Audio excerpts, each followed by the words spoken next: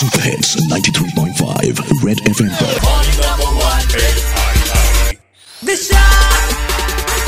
विकास, बहुत लोग आपको रेडियो पे सुन रहे हैं जिन्होंने आपकी कहानी सैटरडे को सुनी और 2 दिन में आपको नौकरी भी मिल गई, रहने की जगह भी मिल गई और खाने पीने का भी हो गया। आप लोगों को कुछ बोलना चाहेंगे, बैंगलोर के लोगों को जो आपको सुन रहे थे और आपकी मदद करने के लिए आगे आए थे?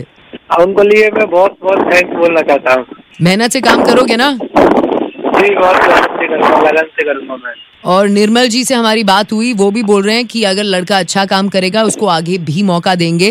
तो विकास, जम के, जैसे कल रात हमने बात की थी, दिल लगा के काम करना, मेहनत से काम करना और बहुत आगे बढ़ना आप। जी जी मैडम, वही। और पहला दिन कब है आपका काम का? फर्स्ट डे आज ही है। कितने बजे रिपोर्टिंग है आपकी? मेरा अभी इधर से 10 o'clock लगभग। तो नहा धो के खा पी के निकलो, फिर हम आपको लेट नहीं करना चाहेंगे। Okay, thank you. अरफत भाई को कुछ बोलेंगे? वो भी सुन रहे हैं इस वक्त।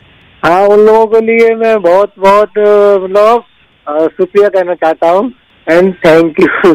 Welcome, bye Vikas, all the best. Okay, thanks ma'am, bye.